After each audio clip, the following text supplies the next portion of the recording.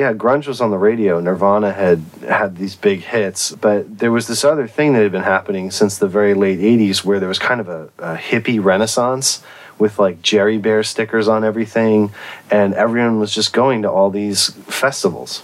And in America, the whole thing with Manchester and, you know, the baggy bands, the Stone Roses, Happy Mondays, all that stuff, the way that ended up getting picked up in America was not really as like an ecstasy thing. The Stone Roses had Paisley shirts on, so it just fit into the pre-existing kind of you know, fashions that were going on in American, you know, hippie culture and like pot smoking culture.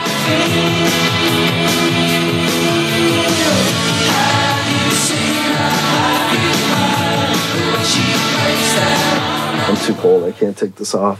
You had this mainstream thing happen with the Spin Doctors, where they were sort of the culmination of it. They had this massive hit album, Pocket Full of Kryptonite. That's what I said now. Princess who adore you, just go ahead. Two Princes wasn't the big one. It was just the one that was the most tolerable to me, and I wouldn't like smash the windows of the car if I was in it and it was being played. It's been a whole lot easier since the bitch left town. It's been a whole lot happier without a face around. The Black Crowes were also huge here.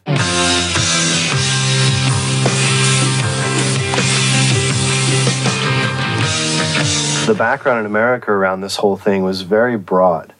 None of this stuff was as niche and kind of striated as it was in the UK, where it was very much like, you know, shoegaze, Manchester, everything was like in its box. You were part of a fan base for that particular genre.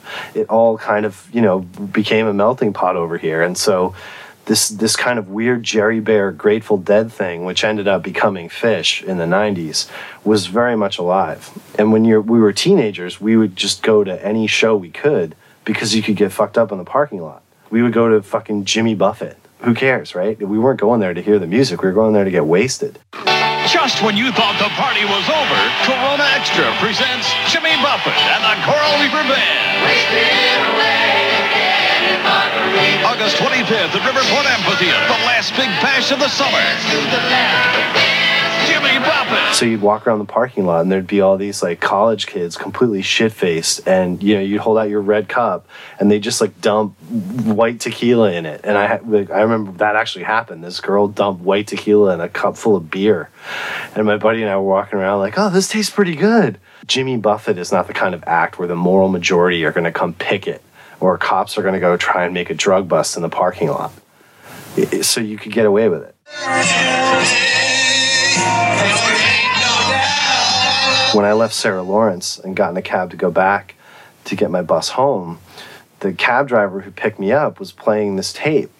And I thought I recognized the song. I was really familiar. It sounded like Nothing But Flowers by the Talking Heads. It didn't sound very good. It sounded, you know, live. So I asked, I was like, is this a Talking Heads bootleg? And he goes, no, this is Prince. And I was like, you mean like Purple Rain Prince, When Doves Cry? This isn't Prince, this is like a rumba. And he goes, no, Prince Nico.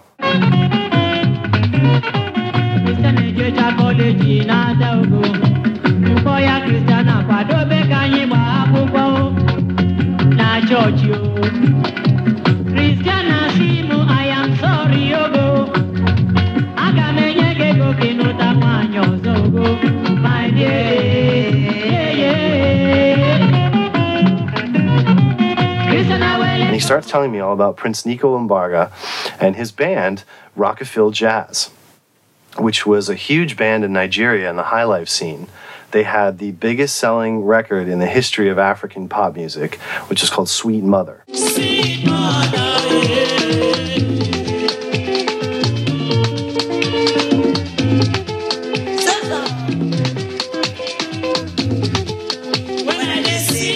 They're all like 8-minute songs, so we only heard a couple of them over the course of this cab ride, but when we got to the end, you know, I was like, wow, this is really great stuff. So Prince Nico Lombarga, I got to look this up. Thank you so much. And he turns back to me and he hands me the tape and he goes, you keep it.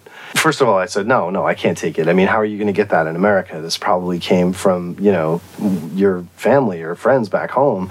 He said, no, I know people, and this is a very popular record. I can get it anytime I want to. I want you to have it.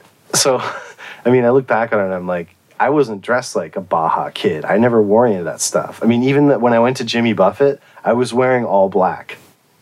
In the middle of August in a parking lot, it was like 90 degrees. I was wearing all black, like a sweater. You know, because I didn't dress that way, I look back and this guy was probably like, you know, this crazy white boy wants to like get into high life. I got to make that happen. You know, how else is Prince Nico going to get out there, right? And I went home back to Boston, and all my friends were into this whole Spin Doctors Baja, you know, head shop thing. Everyone got the sandals, and people were walking around with soap on a rope and Bajas, and, you know, it was just, you know, reggae sunsplash. Everybody had a Bob Marley poster on their college dorm wall. If you're in the suburbs, there's no way you're going to really, you know, make a ton of connections. So you just go to head shops in town, and then there'd be guys cruising the aisles that would, like, drop business cards on the floor, and you'd pick it up and call the number, and you'd meet them 2 stops down on the Orange Line and pick up a quarter bag or an eighth. When we go to these head shops, all my friends would be checking out like pipes and bongs, and like I would make a beeline for the CD section because these stores always had CDs in them. So like the third time we went in there, I brought the tape with me, the Sweet Mother tape, and I brought it up to the counter and I asked these guys, like, I really like this tape. Do you have anything else that sounds like this? And the guy kind of shook his head and was like, he opened up to me about it. He wasn't like laughing or whatever. So he's like, this is a great tape. You know, Sweet Mother is the Song of Africa. This is, you know, Congolese music. This is High Life. I don't know how to pronounce any of these, you know, names properly, and I apologize if that, you know, offends anyone. I'm not like a scholar about High Life or Nigerian or any other kind of African music. This is just a weird, you know, period in my life where I had this exchange that was totally musical. And not based on, you know, any kind of cultural interest. It was just 100% about the music because I was learning to play drums at that time. And like jazz was a turnoff because jazz would get so crazy and so technical that I couldn't play it. It would be like, you know, Ornette Coleman and then free jazz or Miles and those guys. It was just like I couldn't do anything with that. I was too unskilled. I was a kid. But the rumbas in these High Life songs, this African rumba that came out of Congolese music, was something I could play, and it was a really up-jump tempo, and I liked it a lot. It put a lot of pressure on me and improved me as a drummer trying to play along to these like 8-minute jams. So after I gave them the Prince Nico tape, they just said, you know, well, you should check out Grand Calais and La Africa Jazz. That's where it all sort of starts to transition away from more traditional kind of pining blues sounds into this, you know, Congolese rumba, which begins to be called High Life.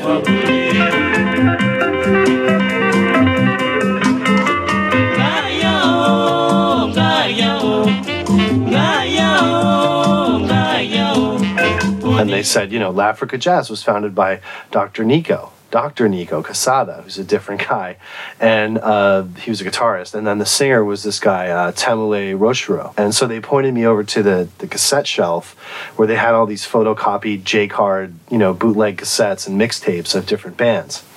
And they told me to buy this La Africa Jazz tape and one other, which was new, or relatively new. It was a late 80s album called Moyibi by Pepe Kalle.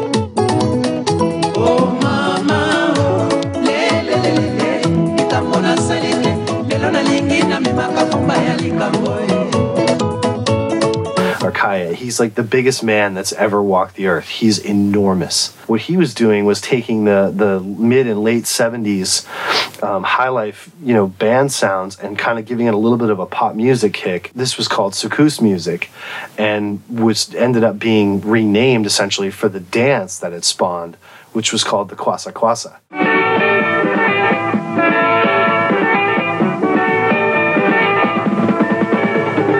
They tried to give me something new and something old, I think is what it was. My excitement was somewhat founded around the idea of like busting the Talking Heads for ripping off this, you know, sacrosanct African musician because, you know, I was full of shit and I was using, again, knowledge as a weapon.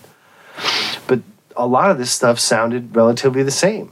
And what it forced me to understand is that this, you know, these different nations, you know, Sierra Leone is involved in this too. It's not just Nigeria. Culturally, what music was about for them was sounding the same. It was about recreating an environment, a communal environment when everybody went out and got together and danced And you wanted it to be the same every time, because then it felt the same, and it was like a home away from home, or a place to, blow off steam. I didn't know it was the last time I was going to be going in there, but I talked to them about this Masanga song. They gave me a tape by this guy, Suleiman Rogers. He had this song called Please Go Easy With Me that was just like the most beautiful thing I'd ever heard. Now, mister, please go easy with me. I said, please go easy with me.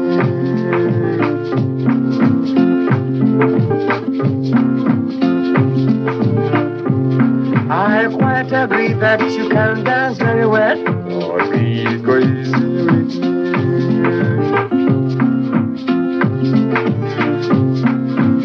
I don't love you when you're holding my hand. And why should you love me? When I moved to New York in the early 2000s, the whole like Strokes late 90s New York thing where Union Pool was really swinging, and like my friends, signed a 5-year lease and renovated a warehouse space on Kent Ave and lived there. This all seems so crazy to me at the time. When I eventually moved down there, we had no room. It was a one bed, if you could call it that.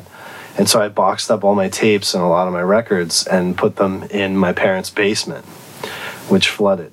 And so the tapes were in like a cardboard box, and I lost all of those tapes. By the time I got into them, they had been sitting in the water, and they had crusted up and oxidized, and they were basically unplayable. This was a Mission of Burma bootleg that was in the box, and it's just like a running computer printer die in a box.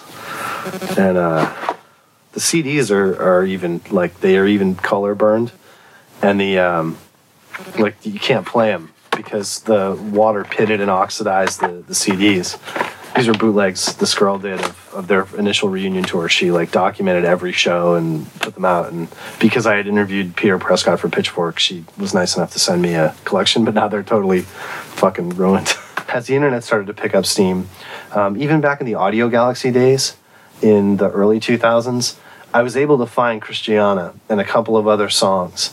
But, there was no real explosion in interest in high life or Nigerian or Congolese pop music. So it was sort of a lull, and I just kind of accepted it and moved on.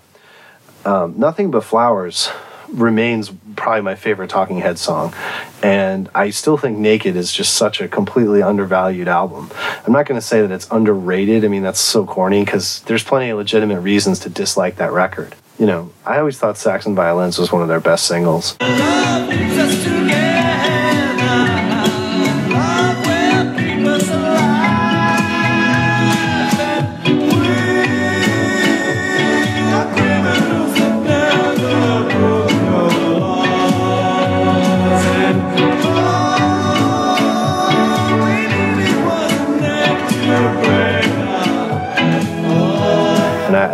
I've always loved Nothing But Flowers. That was the recessional at my wedding. My wife and I and everybody walked out to Nothing But Flowers. Once we had moved in and we were living in New York, in the mid-2000s, I saw this blog called Internet Vibes, and it was run by this guy, Ezra Koenig. And he was posting a bunch of High Life tapes that he had bought or converted into MP3 on his blog. And so I thought, wow, this is pretty crazy. And I was kind of checking around, and there was a lot of these blogs coming up, niche blogs. This was the heyday of that, MP3 blogging. So I got some stuff back that way. The funniest thing was that Ezra formed this band, Vampire Weekend, and they put out a big single called Cape Cod Kwassa Kwassa. And I thought, well, obviously this is going to generate huge interest in this stuff.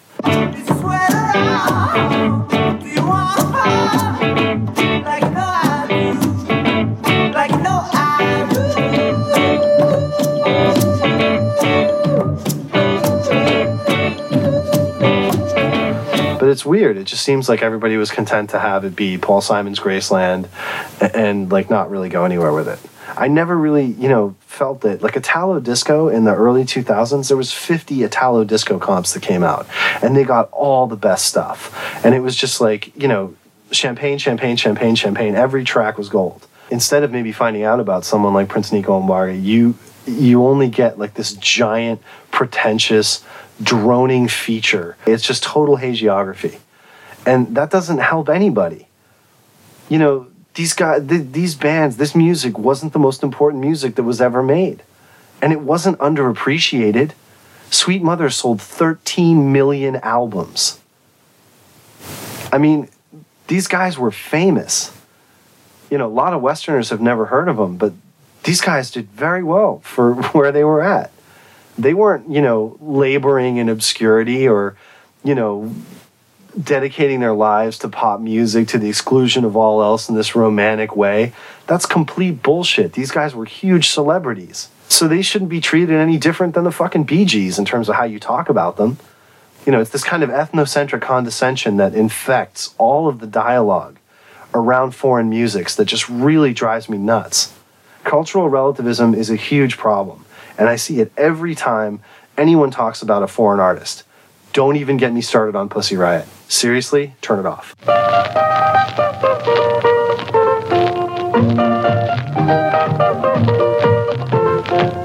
Oh Lucy, oh Lucy, oh Lucy. Oh Lucy, oh Lucy, oh Lucy. 50 iterations of the same fucking story about how Deacon is welching on his Kickstarter pledge. Josh Dibb should do a fucking YouTube video of him walking into a fucking salon and buying a Breitling watch with that fucking money, just snapping it tight and be like, fuck you. You know, that's how much Josh Dibb fucking cares about you and music and Africa.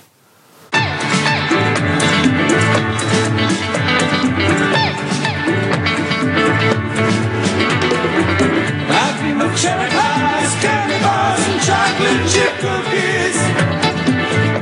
You got it. When you used to microwave, now we just eat nuts and berries. You got it.